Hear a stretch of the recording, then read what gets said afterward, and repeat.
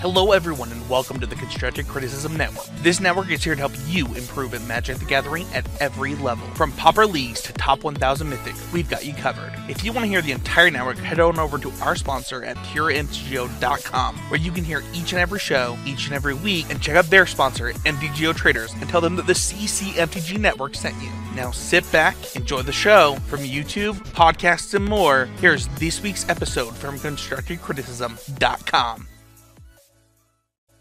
Hey everybody, Spencer here. Before the episode, I just want to let everybody know that we kind of talked about it during the show, but one of our editors actually had to go to the hospital, and our editing team has needed to quit for health, family, personal reasons.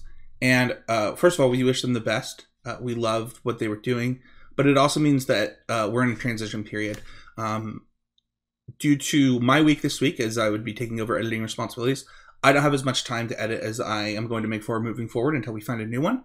So there are a little bit of sound issues, whether it's people muting their mics and kind of the mic catching that right as it happens, or the levels aren't exactly the same. I did my best to fix a lot of these issues, but they're still going to come up, and I just want to apologize in advance.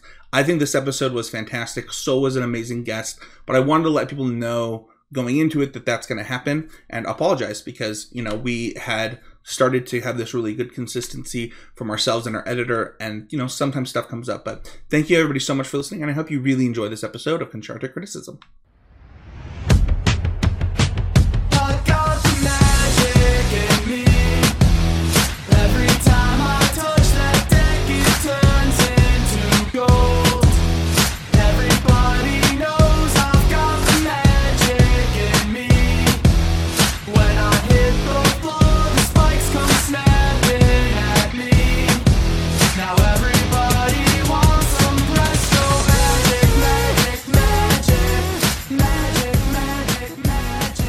Hello, everyone, and welcome to the 420th episode of Constructed Criticism.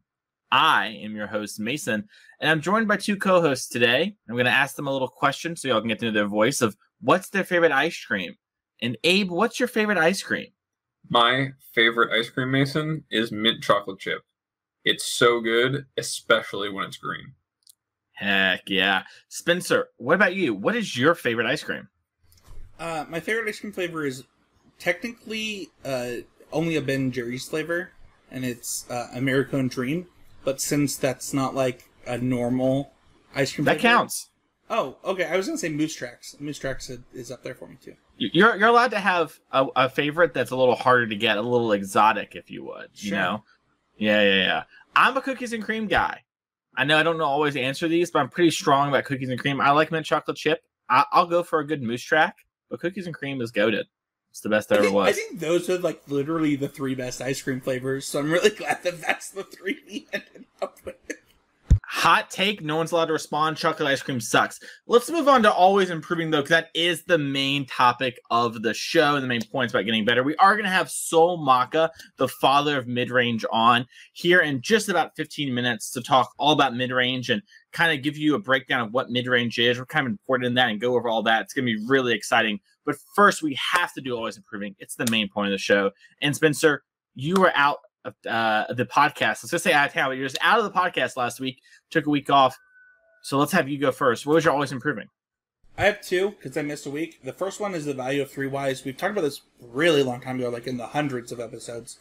But I had a player who's a Patreon of ours reach out to me kind of about some stuff, and I told him to use the 3 Ys. And actually, I'll just throw a former co-host of the show, I love you, Trey, under the bus. Trey commented on a post of Mason's, where Mason promoted his article about Pioneer and like his power rankings shortly after we recorded our episode on it a few weeks ago. And Trey in the comments actually left a comment that was astounding to me. He left a comment about Greasefang being really good against spirits. And the 3 Ys experiment, WYS, that I did with this person was actually about that. It was like, you know, why is it such a good matchup for spirits, being literally its best matchup in the format? And we really got to talking about it, and afterwards, it reminded me of why the 3 Ys is important in getting to the answer of a question. where instead of having to do a ton of the work, you can actually get to an answer from somebody that might know the answer really well. And the 3 whys is something that I believe strongly in. If you're not familiar with it, you ask why 3 times, or each answer that you're given, you ask why again, to get them to the actual point of the problem. And what you're trying to find is the problem and get the solution. And the way that you do that is asking why 3 times. And it was a huge moment for myself and the person that I was doing this with.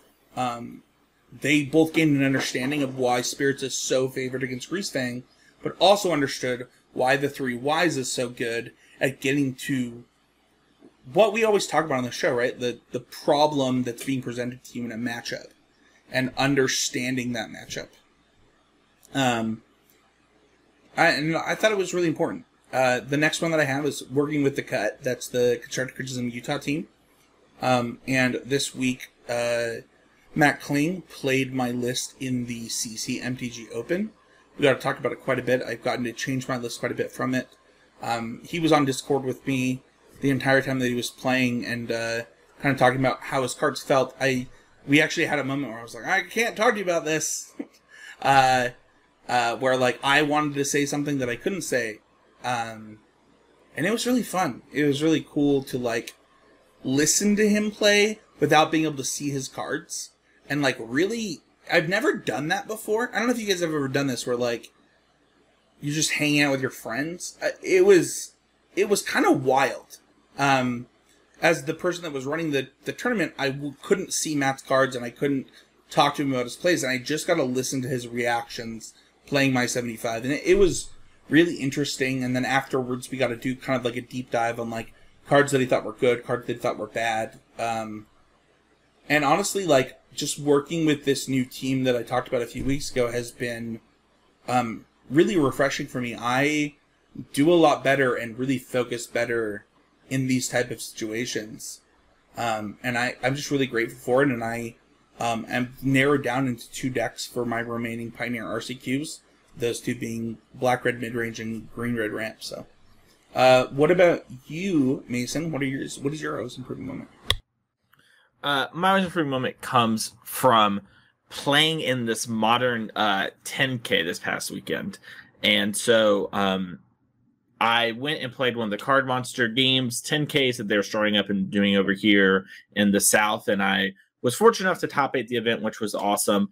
But going into it, I was really using the event as a testing ground for the NRG in St. Louis that I'm playing in, I think, 2 weeks from now.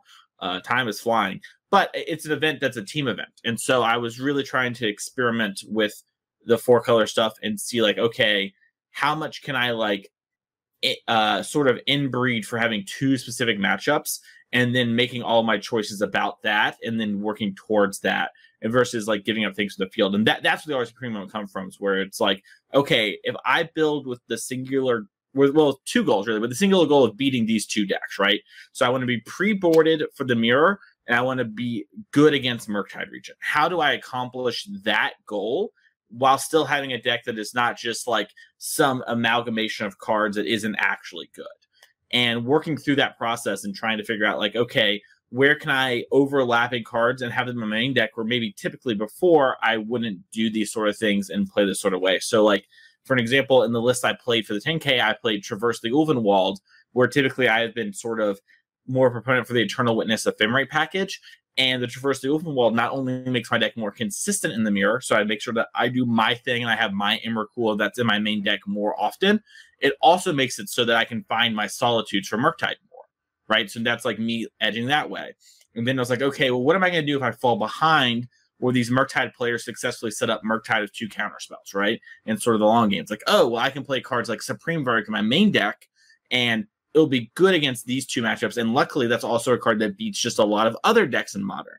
And I made a bunch of decisions like that and really getting to work through that and trying to take what I expect to be as a much more narrow and refined field for a Modern tournament and try and implement it into action. And it was funny. I joked with my friend Ellison, who was going the car, that I would be extremely happy to min cash the Modern 10K, because I was like, I don't think I'll play that many mirrors or that many Murktides this weekend, because in real life tournaments, you just don't often play against those things. And just such a much wider range of decks in Modern. And, that is what happened. I played one mirror match, and I didn't play against any Murktide. They were there, I just didn't run into them, right? And that happens when you're in these singular tournaments versus a team tournament where people are much more likely to pick more competent decks or going to play the best thing they can get their hands on, because it's a team environment. They don't want to let their friends down, right?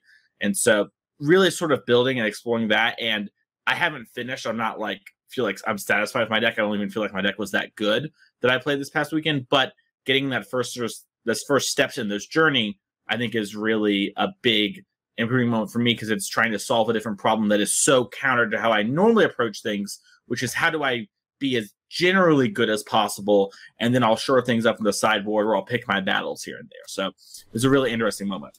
I really love that as a different way to approach things. I do want to go back to something that you said, because that has been an interesting thing that has been an opposite experience for me in RCQs in Modern.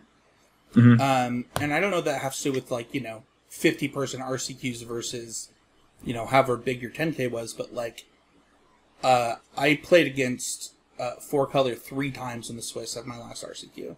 I didn't get to talk about the fact on this podcast because I missed it, but I just top 8 in my last RCQ, lost in the semis, and I played against 4-color 4 times with Murktide. And the only loss that I had to it was in top 8. And I don't know, I think that something you said, I think it was last podcast, it was either last podcast or 2 podcasts before that, where you talked about understanding your expected meta. What do you think is going to happen? And I think that often people will think that Mason is giving you conflicting opinions. That's actually not what he's doing. He's telling you what to do in this situation versus that situation. Not a heuristic to follow all the time. And I think that often on podcasts you think that we're, contradicting ourselves. Mason, you're actually saying that in a really open field, X was better. Whereas when you could attack the meta, Y was better, right? Yeah, basically. So so my general stance is, and this is something that comes up in coaching a lot, is why play Eternal Witness and stuff over these other builds? And the general answer I have is that when you play in open tournaments, right, where there's a lot of people and it's Modern, there are going to be a lot of people on Murktide and 4-color and Hammer and the good decks, right? The top of the metagame. But there are going to be just a bunch of people who also show up with what they have, right? And I've played a lot of big Modern tournaments with 4-color. I've played the Vegas, which is essentially a Grand Prix. I've played a couple NRGs. I've played these Card Monster game events now. I've played, TCG Con in Louisville. I've done a bunch of different big events, with big cash prizes. And, my total number of games in the mirror is I think it's about 9 or 10, right? And obviously the deck's getting more popular as time goes on, but it's just, and when you go around and look at all of them, 4-color is showing up more and more and more, but it just shows that you're not guaranteed to play against it. And you can have experiences like Spencer, and I would argue that I'm probably on the lower end of expected things to play the mirror. I would say that I have a higher variance of not seeing it, but it's just a reminder, because I think people often think oh, when I go to big open tournaments, I'm always going to play against the best thing no matter what every round. And that's just not reality. People have different goals and different objectives, right? My round 2 opponent this last event literally said, oh, I kind of came to have fun today. There's someone who plays competitively, and so they brought affinity, whereas they maybe normally would play a different deck. And that was their goal for the weekend, was to have fun with the boys, and that's a great goal and a great thing to have, but it just shows how even people who play competitively sometimes don't have the same goals as other people. And, I'm sure we'll have Soul talk about this later on the show, but you might just prefer playing a certain style of deck over some other style. And so you're just going to play that style, and that's okay. And so, that is all to say that's for bigger fields. I feel in team events often, especially as shown in the energies, especially in the later rounds, the elimination rounds, that the better decks really are the things that get played in Modern. And Modern specifically is a lot of 4-color and Murktide in those events. And I expect that to hold true for the coming event. And so I'm trying to build a deck that is better in that sort of field, because that's the tournament I'm playing. And I build my decks for the tournaments I'm playing. So my deck lists, I feel are often very bad for Moto, because Moto has a lot more decks that attack 4-color because it's easy to get those things. Whereas in real life, people just aren't going to play Belcher and Calibrated Blast in person at nearly the same rate that they will online. It's just, A, you have to buy those cards, and B, you have to spend your whole day doing that.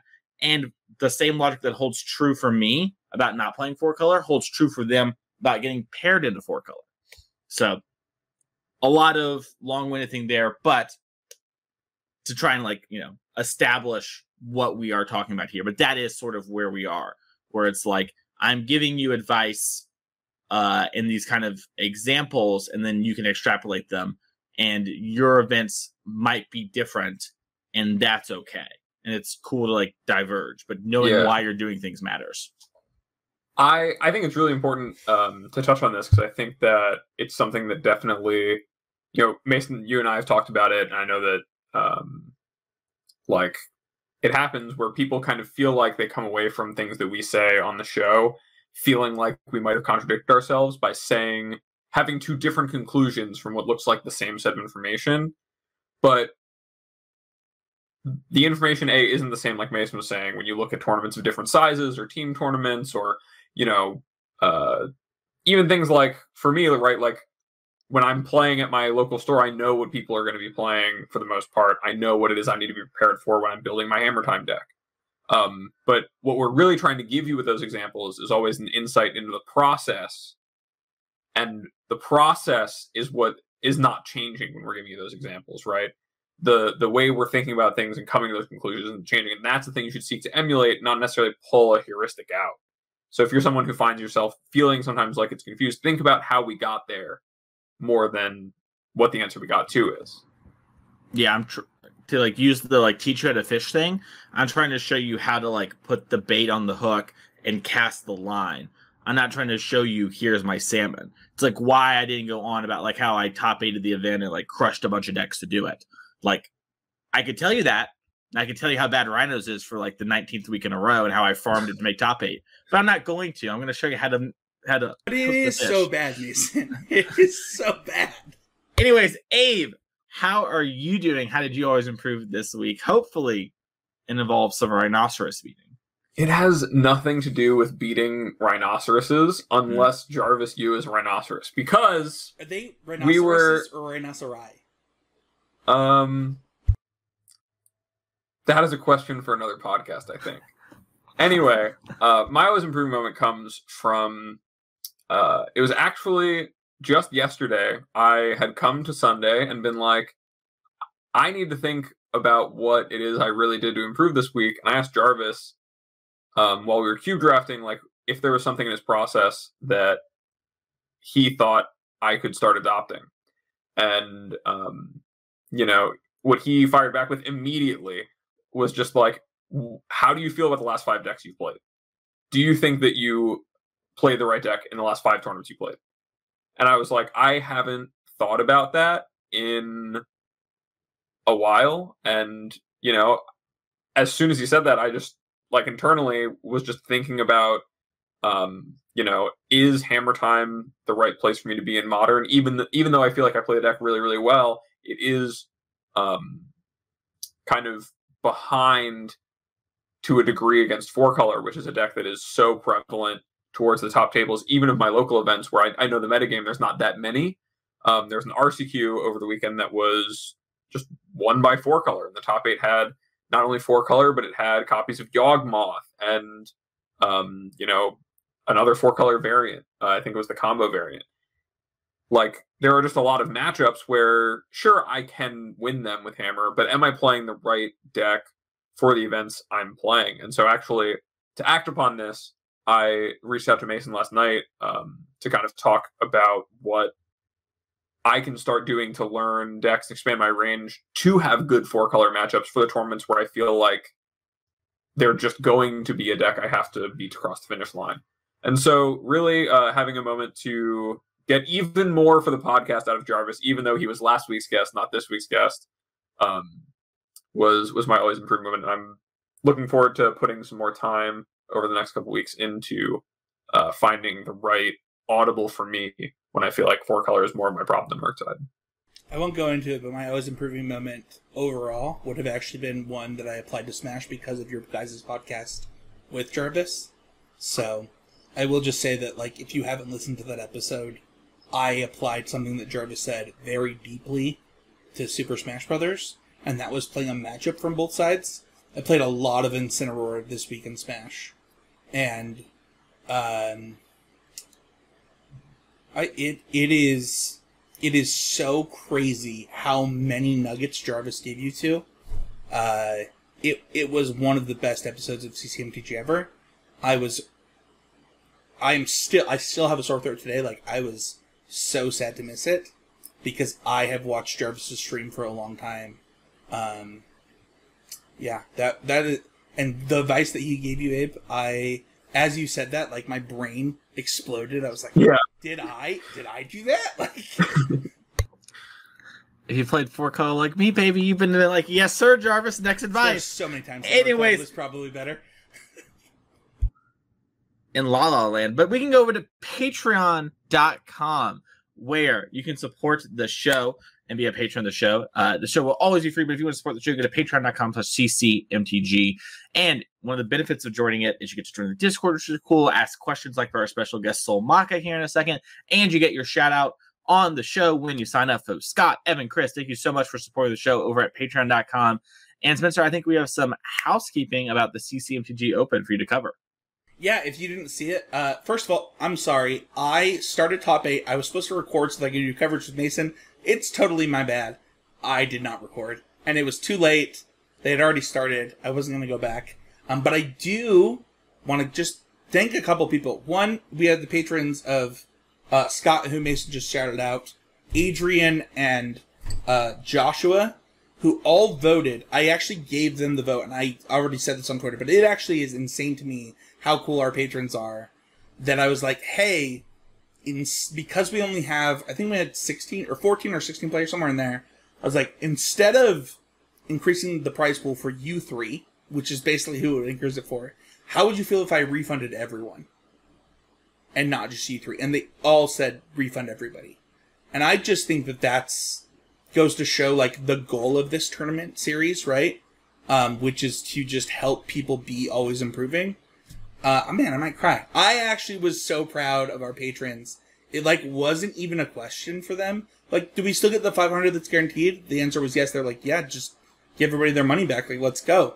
And I loved it. The second is, like, our winner, who was Mike. He had already won an RCQ in Colorado. He did a winner's interview. It's up on YouTube. I thought his interview was great. You should check it out. He goes really deep into green-black devotion. And then just a thank you to everybody that showed up. I know that personally, like, I had 3 of my teammates in this tournament. They all made top 8, and it was a total blast to talk to all of them. It is, we'll do one again next quarter. We'll do one every quarter that we are sponsored by King Grid Lehigh. So come show up. There were a lot of always improving moments for us. And just huge shout out to our sponsor. Like, gglehigh.com is the best place to buy Magic cards if they're in the US. They don't ship internationally, which I actually knew and forgot to mention every time we did the podcast.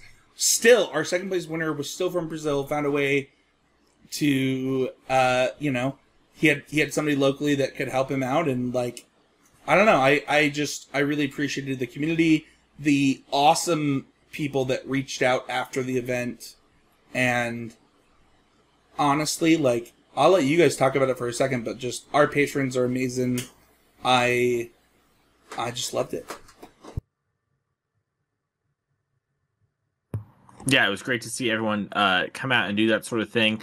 Also, we have heard you when it comes to, like, we know some people really like Moto, some people really like Arena, and it's one of those things where, we're just going to have some events on Moto, we're going to have some events on Arena, and those sort of formats. So we love everyone that came out and support this, and we will have events that are like, Historic, Explorer, Standard, that sort of thing. Those will come down the line. We haven't figured out exactly what the next format is, but we have heard you. I did get feedback from the people playing, Mason and Abe, and I'll say this live on the show. Like, people really liked that our format was the format of the RC. I think that it is pretty likely that the next one will be Standard, just because the next format is Standard. But I will agree with Mason. Like, you know, at some point, like 3 people reached out to me. They're like, "Hey, I had already qualified for the RC, and I played in this tournament because it was a chance to like practice. Where we actually don't get that because of the way that it works in the U.S." So I don't know. I also just appreciate the feedback. Yeah, and I also want to just follow up with that. If you are a patron who played the event, didn't play the event, even if you're not a patron, if you're a listener who knew the event was happening, didn't play it, we would love to hear why you did play it, why you didn't play it, what would make you more interested in it. You know, if you have any ideas as to what would make our events be better for you, we want to hear those so that we can make this something that's even more fun, even better, able to, you know, keep on giving you guys really good competitions to play in. This one was awesome, especially as one that we really kind of put together on the idea that Pioneer was hopefully going to be something we wanted to play because of the RC, and it has come together that way. That it sounds like people really like that. But yeah, so just give us that feedback. It really makes it easier for us to give you the things you want when you tell us what you want. So 100%. And speaking of giving people what they want, let's start talking to Soul. And now it's time for our main topic. We have a special guest for this episode, the godfather of mid-range, the man that kind of rocked the world in some ways when it comes to it, and that's Soul Maka. Soul, thanks for coming on the show to talk about mid-range today with the listeners. Pleasure to be here. Soul, if someone is maybe newer to Magic and doesn't quite know you, how should they know you besides kind of being the guy that kind of innovated and pushed forward the idea of what a mid-range deck is, and where might they know you from Magic in general? Because your name and the verbiage The Rock is one of the few things that has carried on. So I think that legacy is pretty cool to hear listeners to hear about and kind of know that lore for the game. Yeah, well, that's, for sure the number one thing I'm known for. I originally played the deck back in Urza Saga Mercadian Mask Standard, which goes back to late 99 through most of 2000. The deck became better known as an extended deck. Since, the standard version was centered around Phyrexian Plague Lord and Deranged Hermit, but the best known version of it, where it really kind of took off and became part of that format's meta, was extended circa late 2001. When I was 18th at the Pro Tour New Orleans with it, and then Mike Stilnick, who's a Hall of Fame Magic player, a month later played 59 out of 60 card for card and won a Grand Prix with it. So that's awesome. kind of, yeah. Where does the name The Rock come from? Because, current days we would have a cool name like The Rock. It would be like green, black, mid-range, right? So why is the deck called The Rock? For listeners, and this, they know kind of the lore behind it too. How'd you come up with that name? Okay, the original build with the Deranged Hermit and the Plague Lord, the Hermit, of course, brings into play 4 Scroll tokens. And between being a 1/1 creature and having Echo of 5, the Hermit tends to die a lot. And I have recursion effects in the deck, Diabolic Servitude specifically, which is kind of a poor man's recurring nightmare, which had rotated out by then. So I would bring back the Hermit, making more scrolls, just amassing a very wide board. The Brock, this was his heyday as a pro wrestler. And he had a ton of catchphrases, one of them being millions, and the crowd would respond, and millions and millions of Rock's fans screaming the Rock's name. The Rock would pause, and the crowd would chant, Rocky, Rocky. So the Hermit was the Rock, the Squirrels were the millions, after you recurred them a bunch of times.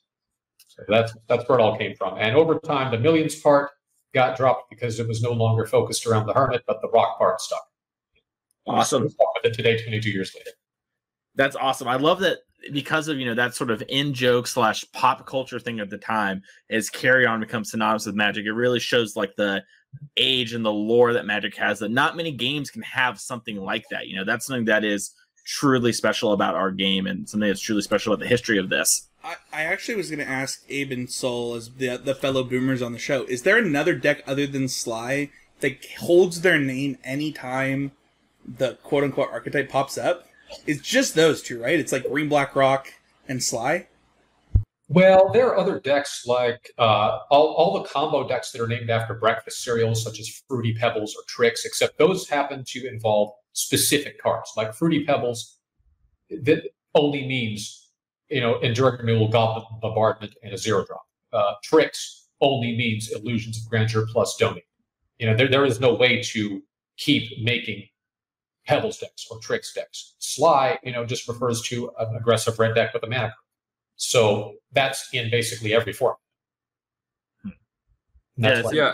I think the only exception might be Drago. I think the big 3 archetypes have their kind of like names that they go by they've transcended time and history. They're just what they are.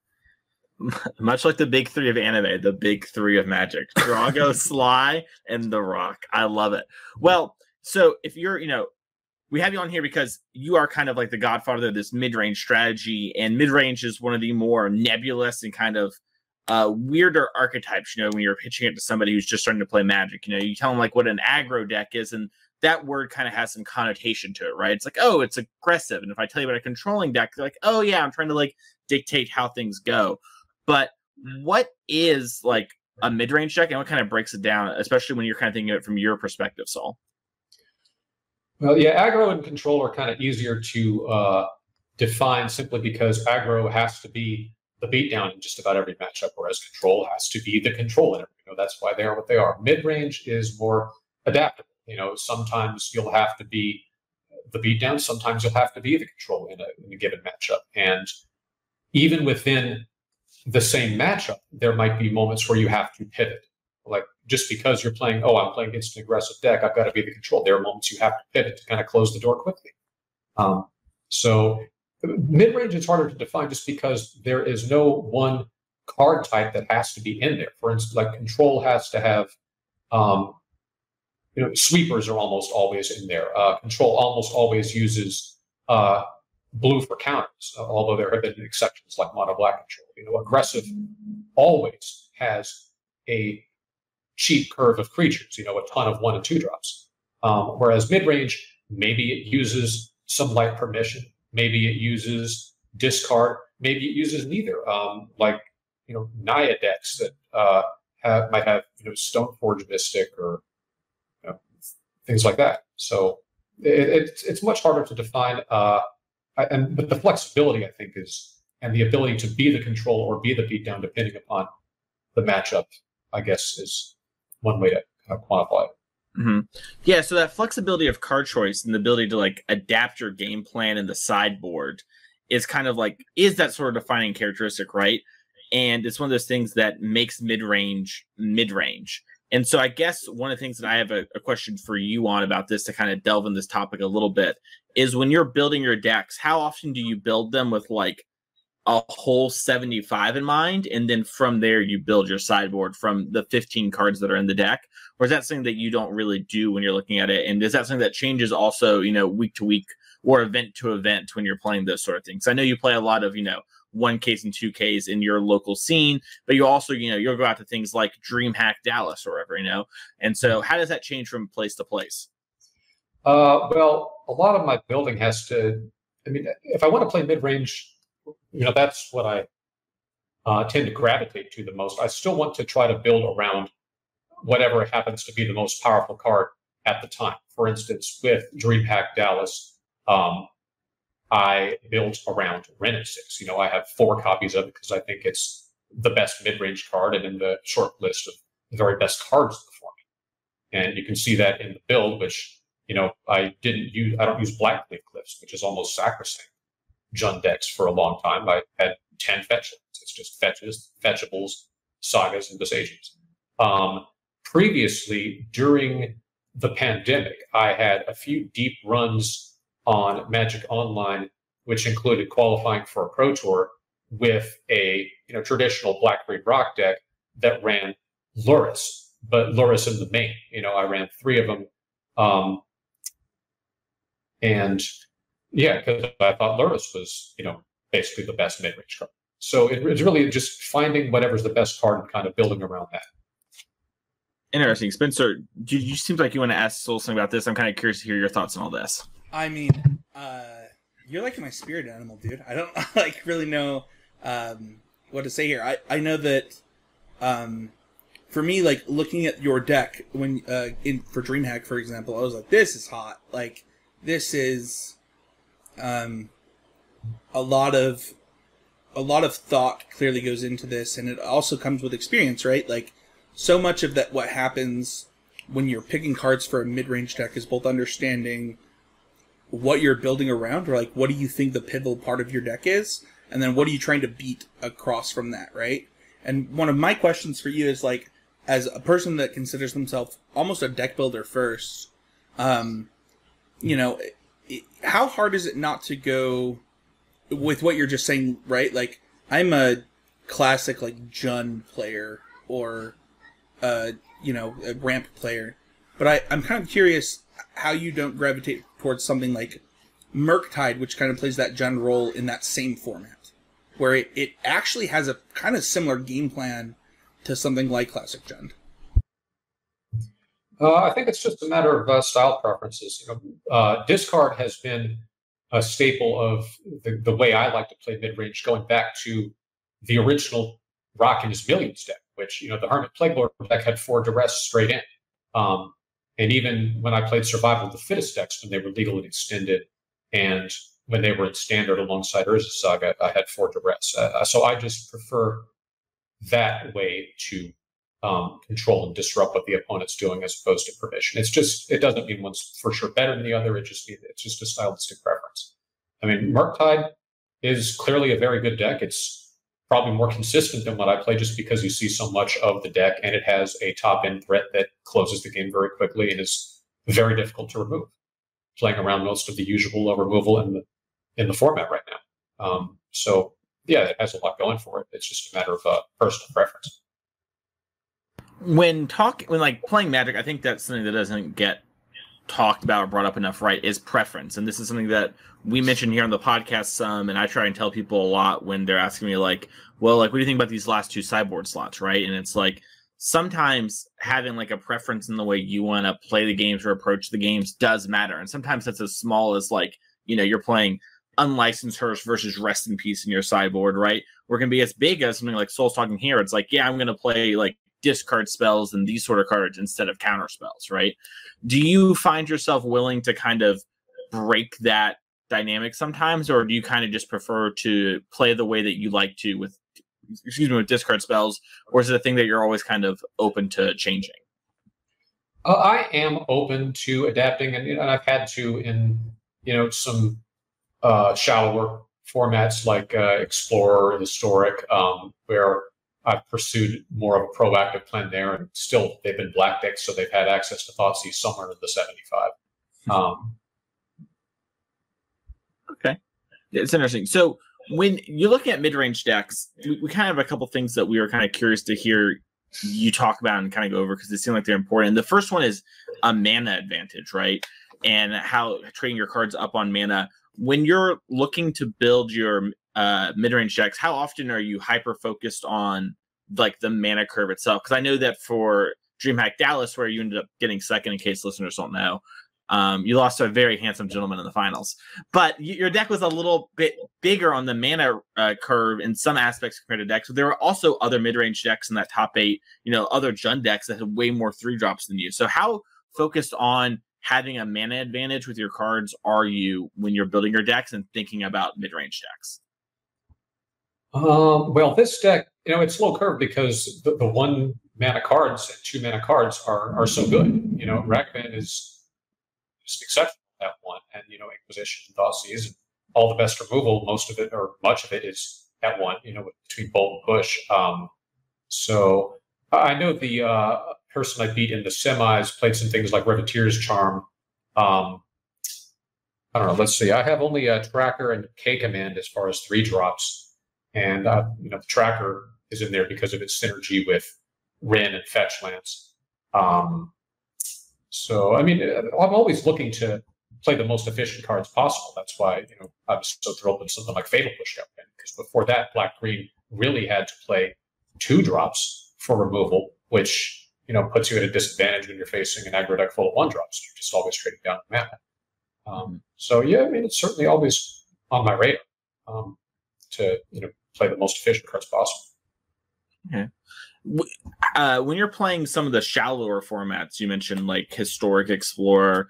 If you end up playing Standard, do you look towards like the mana stuff there, or is it more kind of like how you mentioned with the like when you're building your game plans, or you're just looking to maximize what everything is the strongest thing? Like, how do you kind of differentiate like when to do mana versus strongest thing, right? Because Lurrus is like very strong, right? And like you could still, if Lurrus wasn't banned, like if it was only banned as a companion, you could still play Lurrus, right? Like, would that be something you lean towards over Ren, which is maybe a little weaker but more mana efficient?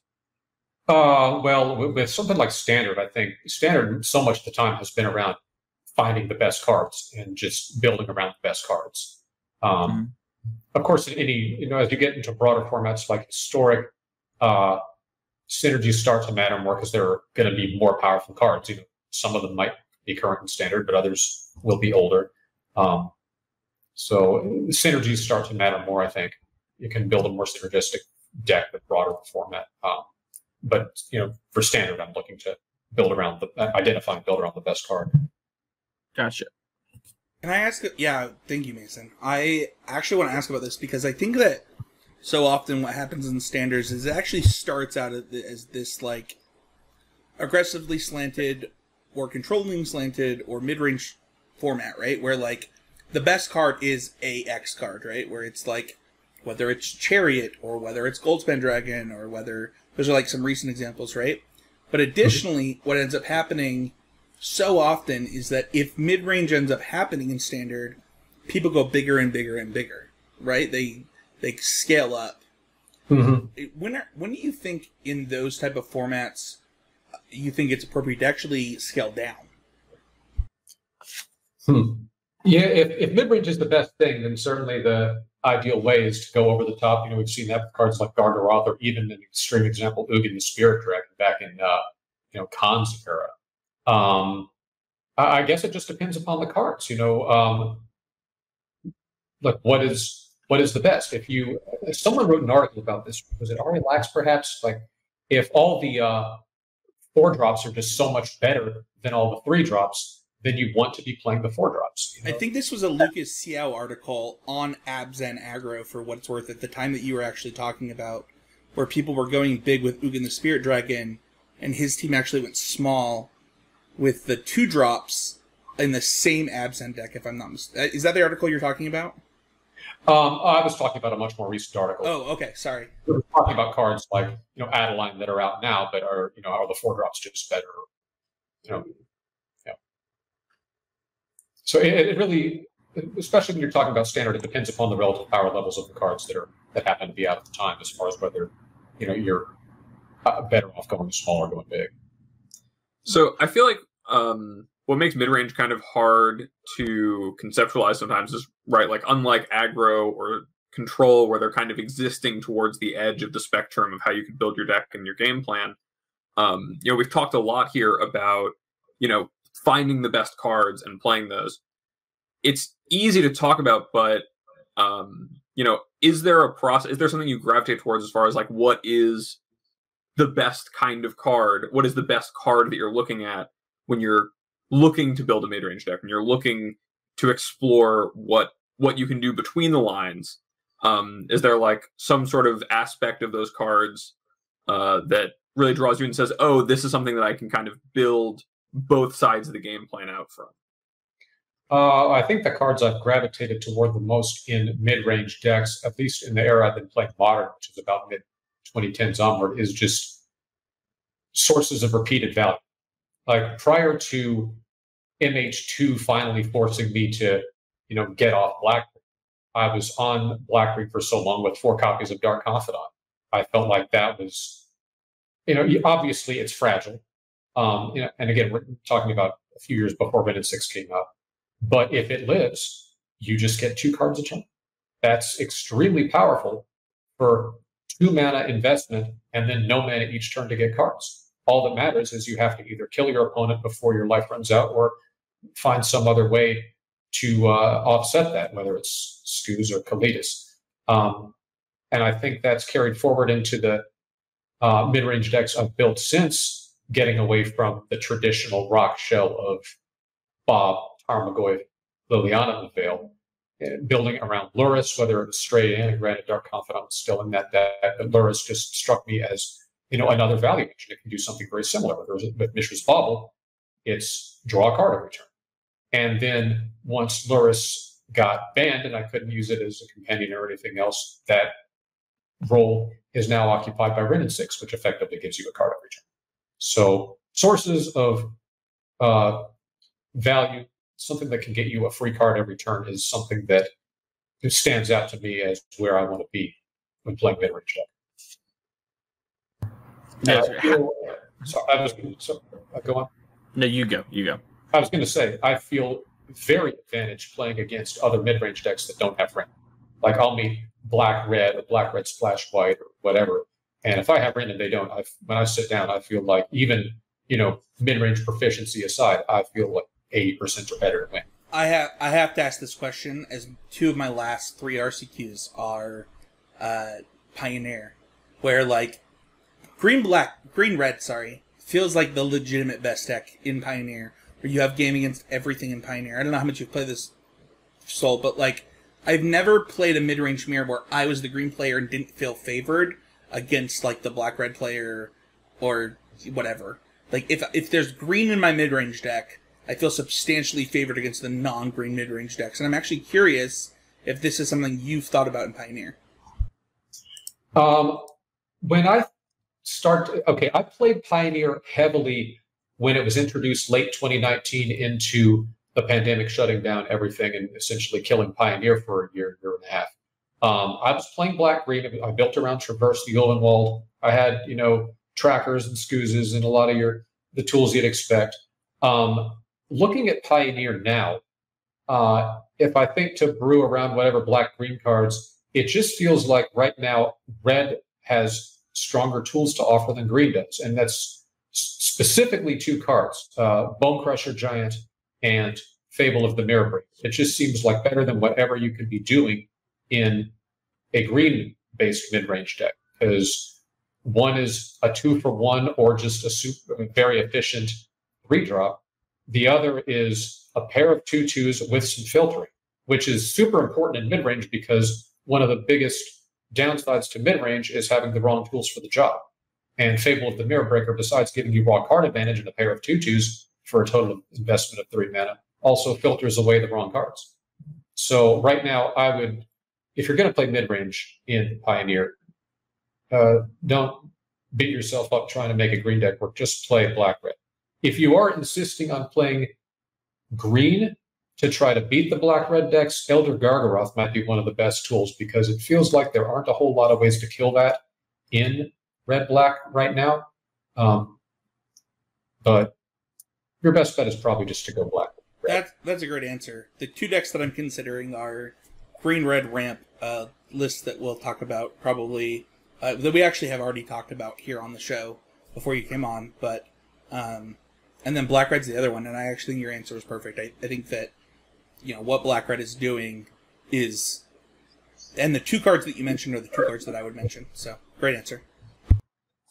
It's interesting because one of the last things we wanted to kind of talk about before getting into some more general wrap-up stuff is the closing speed of a deck, right? I think one of the real strengths of black-red and Pioneer is that it has pretty efficient beaters. Like, has a couple of 2-mana 3/2s. So, I would say your average power of your 3 drops is about 3. Like Fable the Mirrorbreaker, like you mentioned, is 2 2/2s, right? So it's like sometimes it's 4 power, sometimes it's 2, depends on how you look at it. You got Bone Crusher, you have Graveyard Trespasser, but you have like a decent amount of pressure that actually ends the game and allows you to kind of take these minimal advantages you have from getting them off game plan and then close the door.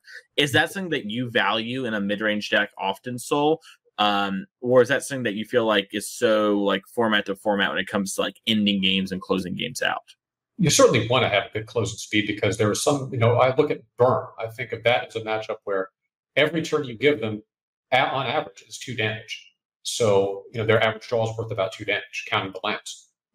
So you certainly want to be able to close quickly, and you want to have the efficient threats to do that.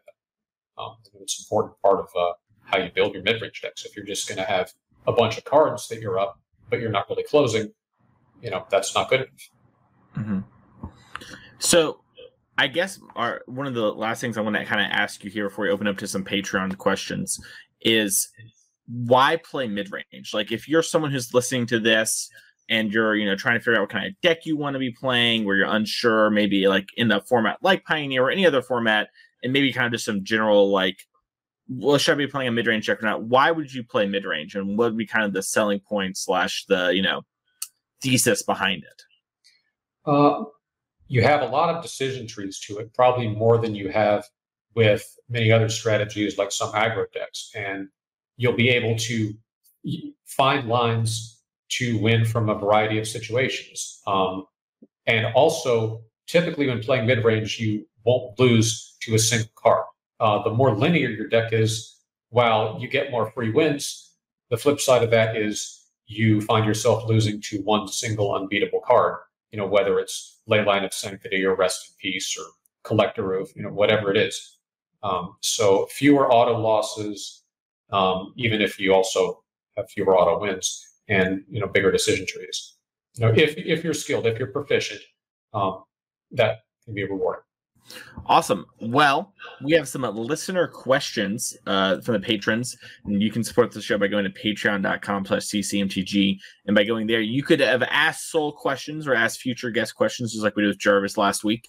Yeah. So our first question, we're going to use the one from YouTube first here.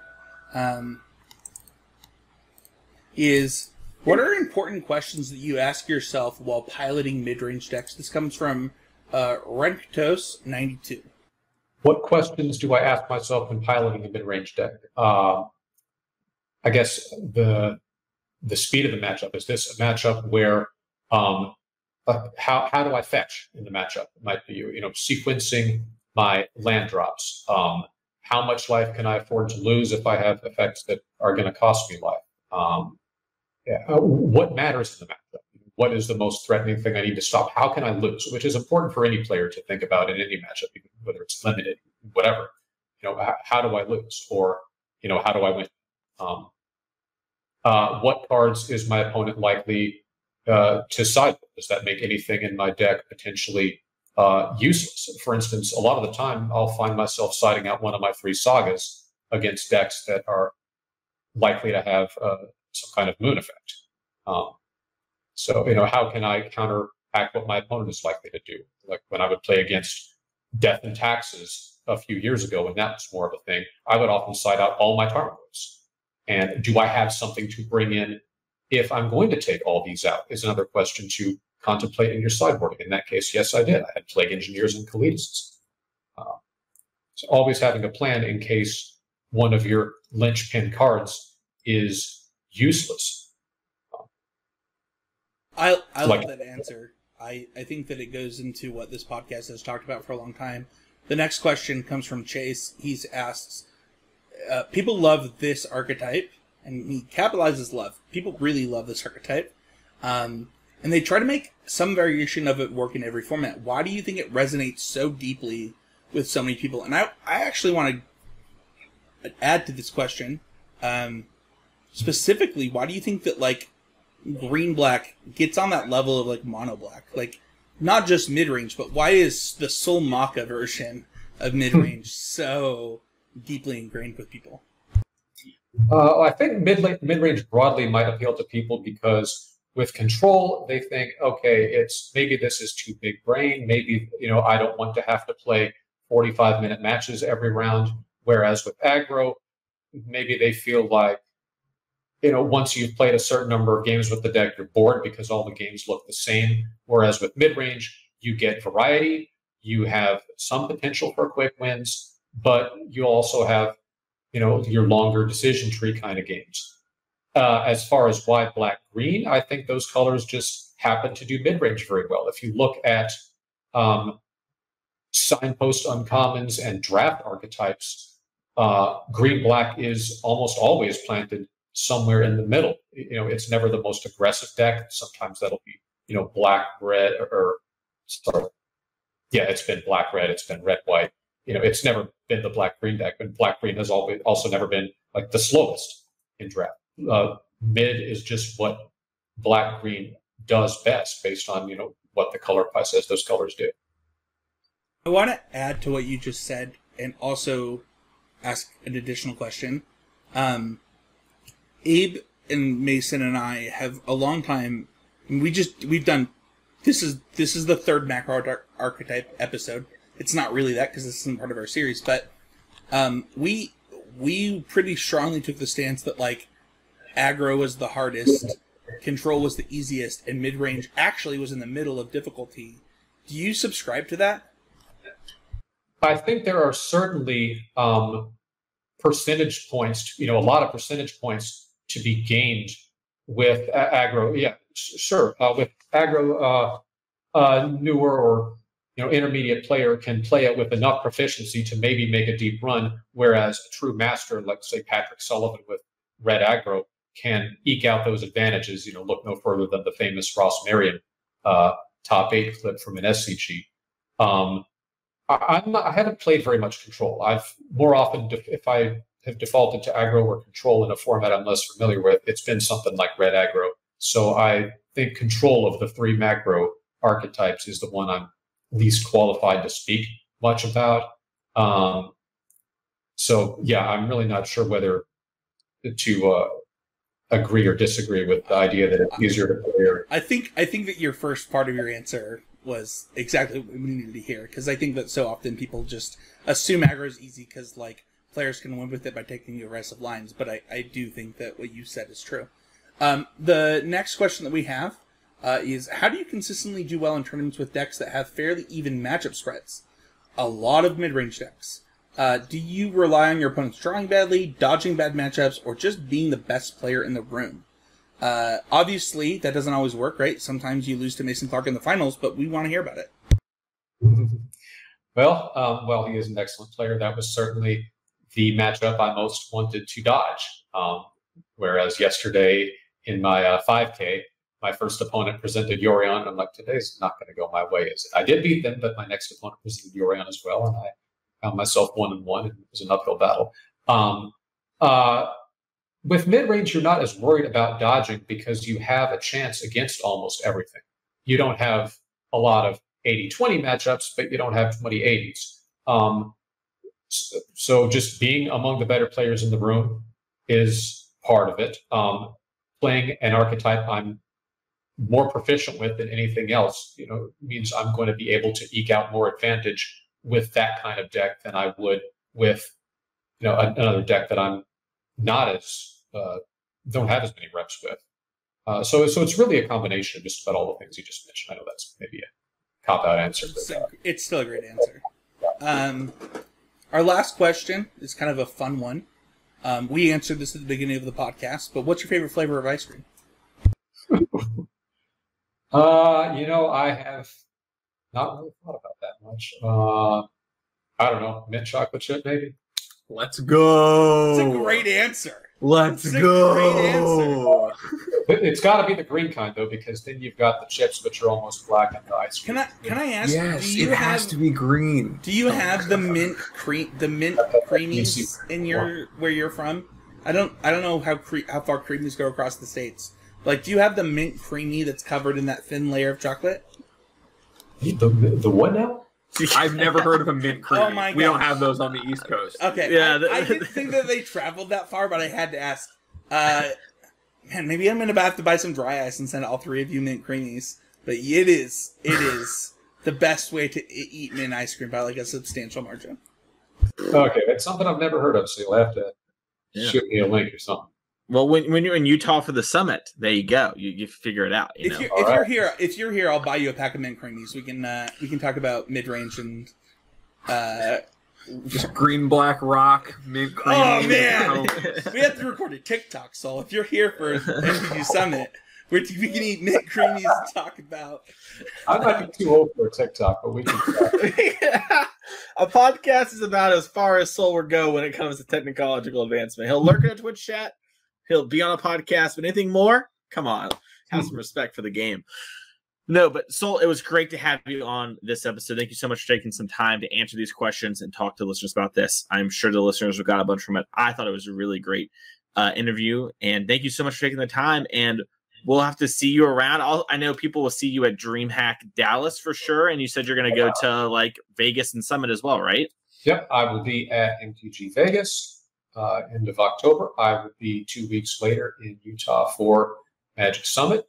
I'll be playing in the main event of each. I'll be playing in the Modern Beta qualifiers. And I'll be playing in the Sealed for the Lotus. And then a week after that, Mason and I we'll see each other in the finals of DreamHack Atlanta.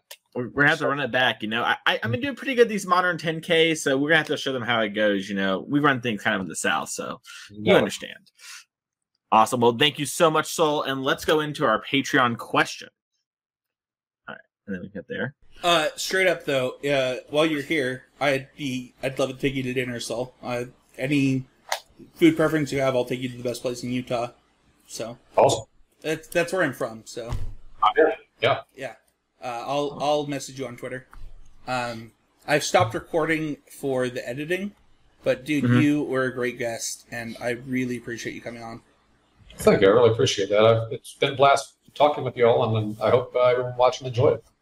Yeah, you did a great job. Thank you so much, Soul. I'll make sure to see you around there, and you're gonna have to come out to one of those card monsters in Chattanooga. They're gonna come back, and I was talking to the guy, and he was saying probably January, February, they're gonna come back to Chattanooga and maybe even go a little deeper. So they might end up in Atlanta. Yeah, I absolutely will. I'll drive to Chattanooga. I'll drive to Knoxville. I hope the attendance this weekend doesn't deter them from trying again. But it was just a matter if there was a big event locally. So. No, but when I talked to the guy, he seemed pretty. He was like, "Yeah, we're gonna be willing to burn $20,000 in the first couple of these, and just kind of committed to trying to do something." So it seemed like they knew that it wasn't going to be great in Chattanooga, and it was just a little less than they were kind of hoping for. They were hoping I think he said he was hoping 50 more players came up from the Atlanta and surrounding areas, but honestly, not that bad, all things considered, since they didn't have much time to promote either. So I think a lot of people would have. There were 43 people in the Wasteland event. There were about 20 more qualified, and I'm guessing a handful of them might have actually been up there. But if not for that, I think many of those people would have driven 2 hours to play high stakes Modern. Yeah, it was sweet. It was well run too. So awesome. Well, we'll let you go. Have a good night, Saul, and we'll see you around. Likewise. Yeah, thanks for coming on. Catch you later. It's so perfect, Spencer, that you said ice cream. You mentioned earlier in the show, because I was totally just going to steal Mikey's thing for the intro. I know, that's what I did. I knew what you were going to do. Hard read. Easiest hard read. Mute yourselves really quick. Let's take a restroom break, and I will put the be right back up for those on YouTube. This is a good actually to grab a little laundry out of the dryer. Yeah, I'll go use the restroom.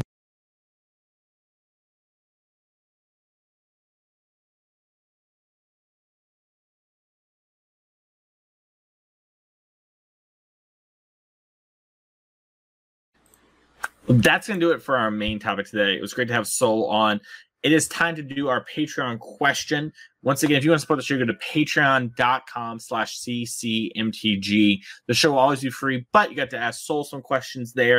You get to ask us some things, get your shout at the beginning of the show, and part of the Discord community where there's a lot of talk going on about Mod and Pioneer and all those sort of formats. It's really exciting.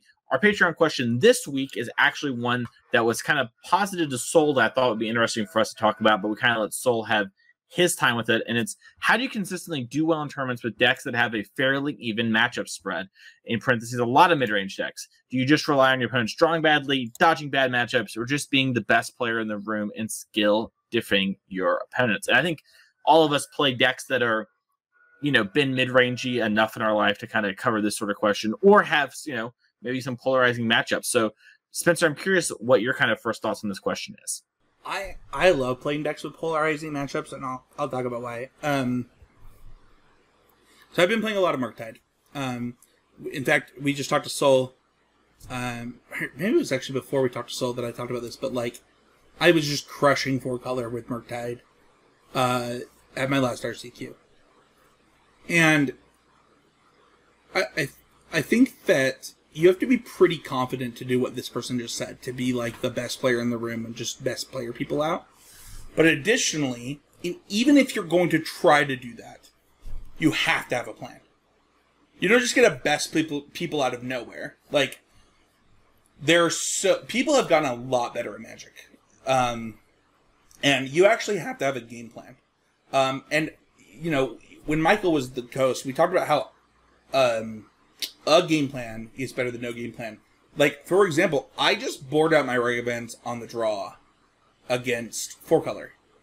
I think that we actually had a conversation, for example, on our team Discord this last week, where I was pretty opposed to how certain matchups were playing out in testing. I was like, I don't understand the point of having Regavan if you're not going to play it on 1 against 4-color on the draw. You just board it out. Like, it just doesn't even seem good. And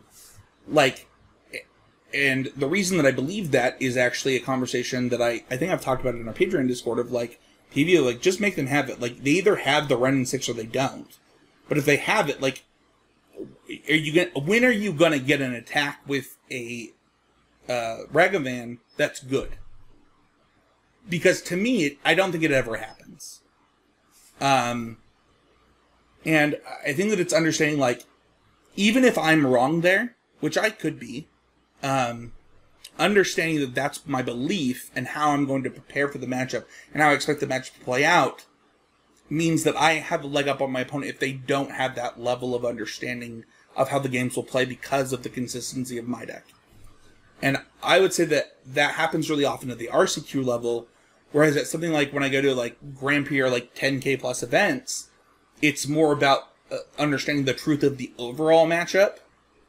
And, you know, I play a lot of decks, like a lot of ramp decks, where your matchups are super polarized, right?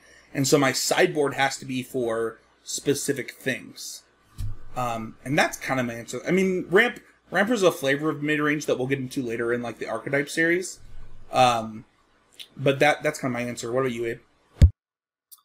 Yeah, so I'm going to agree with what Spencer's saying with a caveat. Because where I agree with Spencer is that in the short of it, I do play mid-range to, in some way, player diff my opponent from a conceptual level. Like, if I'm choosing to sign up with a deck that is really, really close in a lot of matchups, it's because I think that I am more often than my opponent, by a substantial margin, going to be able to use the context of the game and the cards in my deck to make those percentage points fall in my favor. However, this is something I would only ever do and only really try to do in formats where my alternatives, the like counterfactuals to me saying I'm going to play the mid-range deck, all of my alternatives leave me with matchups that I'm not okay with having poor positioning. I'm not okay with the polarization in those matchups because I'm not sure I'm getting the benefit. I think my best spread is to actually be really tight and hope that, you know, my cards are lining up when I don't have the opportunity to create that edge by having a better understanding than my opponent, or making that those edges occur. Like a perfect example is right now is where in Pioneer I continue to play red-black because I think that I have a much better grasp on what's going on in the Pioneer format than most of my opponents, and I think that it lends itself to a lot more success with the deck. I think it's a prerequisite to succeeding with the deck. And two, I think that all the other decks are too exploitable in comparison to black-red. And so by playing the deck that I think is not exploitable, I'm forcing my opponent to engage in having a plan for me when my deck is very versatile. And then I think that my cards often enough are powerful enough or line up well enough to win the matchups where I am naturally unfavored. So yeah, I would say that in short, it's player diff, but in long, player diffing is a lot of work and a lot of planning.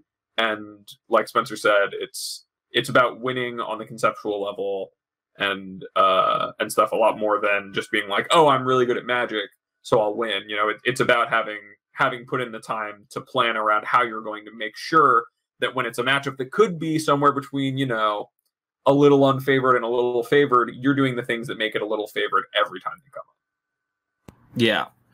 Mine kind of, I'm similar in that sort of vein where it's like, I mean, it's interesting, right? Like, you could argue that the 4-color deck I played this weekend is the mid-range build of it, right? And kind of is.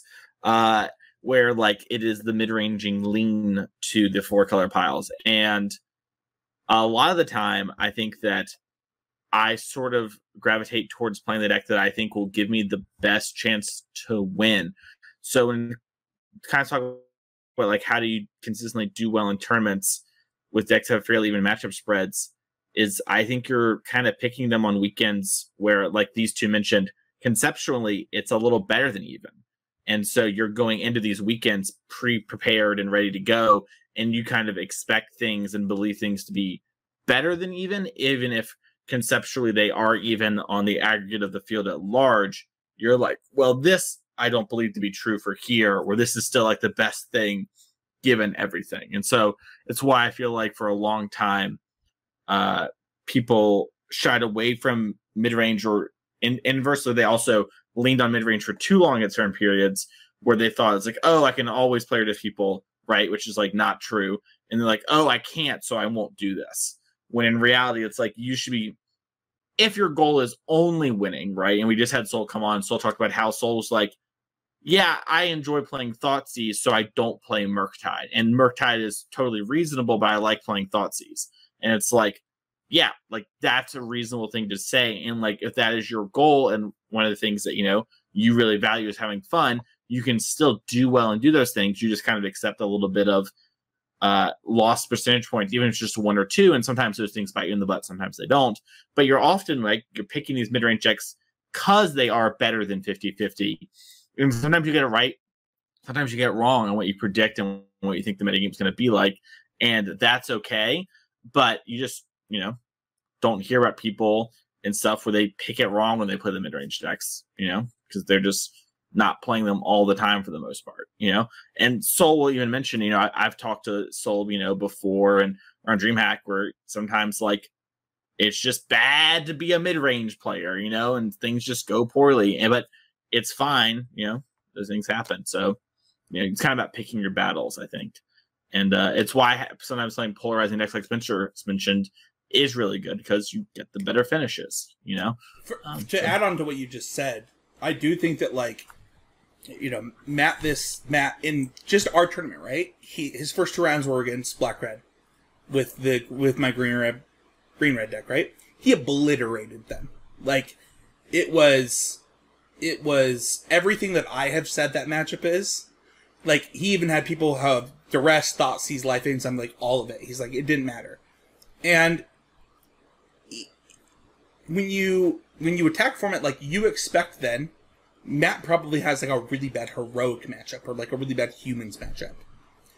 And because of the way that happens.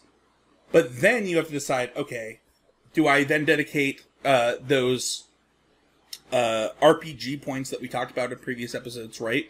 In those sideboard slots to that, or do I do something else? And one of the things that you talked about with Soul in this episode, Mason, was kind of that versatility, right? Where like ramp decks, mid-range decks, rampy mid-range decks, aggressive mid-range decks, controlling mid-range decks, they have this like ebb and flow where they get to like find their spot. And when you get it wrong, you're going to do really bad. And when you get it right, you're going to do really good. And some of that comes down to RNG, right? Like where it's actually not in your control if you hit that. I think Hammer, for what it's worth, is like the most mid-rangey aggressive deck I've ever seen.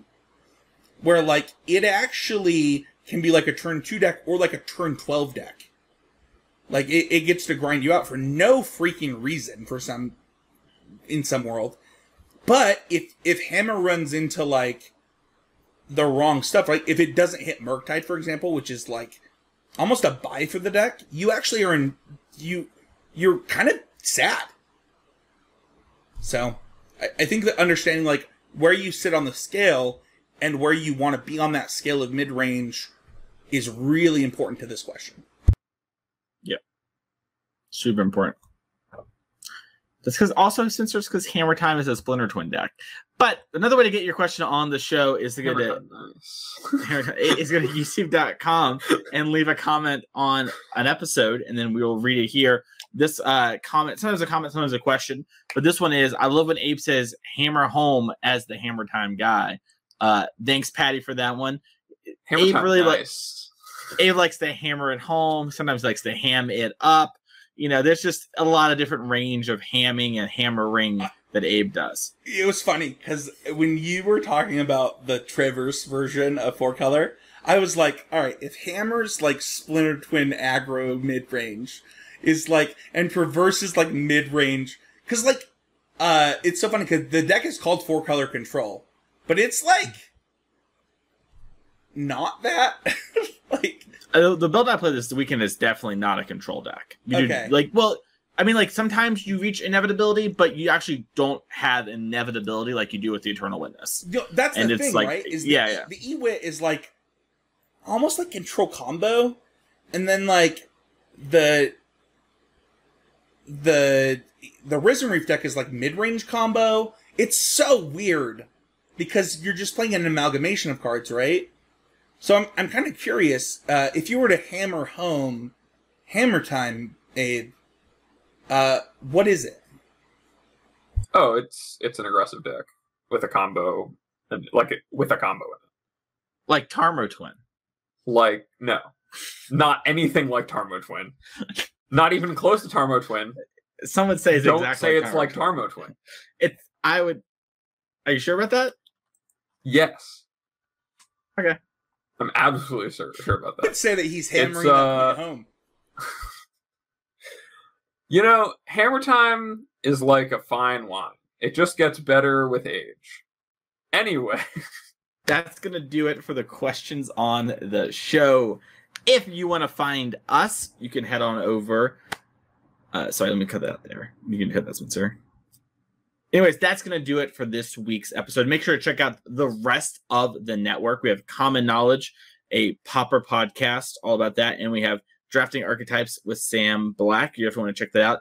If y'all didn't know this, spoiler previews, start next week for Dominaria United, which means we have rotation for Standard, which means we have to do our Goodbye All the Standard episodes, which is a reminder for me to y'all right now. And it means new cards, which might mean new shakeups. How exciting. That all starts next week. So you're not going to miss those things. And in fact, those formats there. You want to make sure to support the show. If you want to do it in a way that doesn't cost money, you can do that by subscribing, reviewing, and sharing with your friends. All of those things really help us to grow the podcast. And if you think there's something of value, do that. And if you want to leave feedback for the show, you can do that as well in the comment section, or maybe get your question read on the show. If people want to find us individually, Spencer, where can they go to find you? You can find me at Spencer13H. You can find me every other week at Neturner Pod, and every month on Smash Through. And then this week, probably around the time that this episode comes out, you can find me on Mythic Cast on the Constructive Criticism Network, where I will be talking to Mythic Michaela on her RCQ win. Special bonus episode. We haven't done the podcast in months and months and months, but we've talked this week, and I'm so proud of her. Huge shout out to her. It's pretty easy to be down on yourself in Magic, and Michaela, just a couple weeks ago, it might have been just last week, was tweeting about how she didn't feel like she was meeting her own expectations of herself in Magic. And one of the reasons I like podcasting with Michaela so much is that we're so much alike.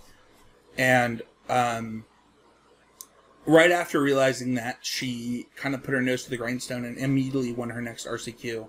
I love Michaela. She's like one of my closest Magic friends at this point. Like, that's how fun it is to do a Magic podcast with her. So look forward to that episode. But yeah, that's where you can find me. Abe, what about you? Find me over at twitter.com/morenothings. DM still open for coaching on Hammer Time, which apparently now I've done the thing I hate and allowed myself to be branded as a one-trick player for, but I'll be fixing that. Like I said, I'm always improving. But I will be. I do offer coaching in all formats, across all sorts of decks. I would love to help you. Hey man, had I known you earlier, you totally would have coached me on Bant Company, which would have been part of our mid-range episode had we not had a guest. So I can coach you on a lot of things. Just know that, listener. Mason, where can they find you? Yeah, definitely check out A for Tarmo Twin Coaching. You can find me over at twitter.com at Mason E. Clark. You can find me each and every week over at Card Kingdom, where I write about Magic every week there. This week it's about why you're losing in Modern. So you want to make sure to check out that article when it comes out. You can find me over at twitch.tv/TheMasonClark, and you can reach out for me for coaching and everything in between, from, you can do 4-color to general stuff. Happy to help. You can reach out. We can see if we're a good fit via my email at masoneclark@gmail.com, or you can reach out to me via Twitter DMs or something, and I'll reply to you as soon as I see it. Thank you all so much for this special episode of Constructed Criticism. We'll see y'all next week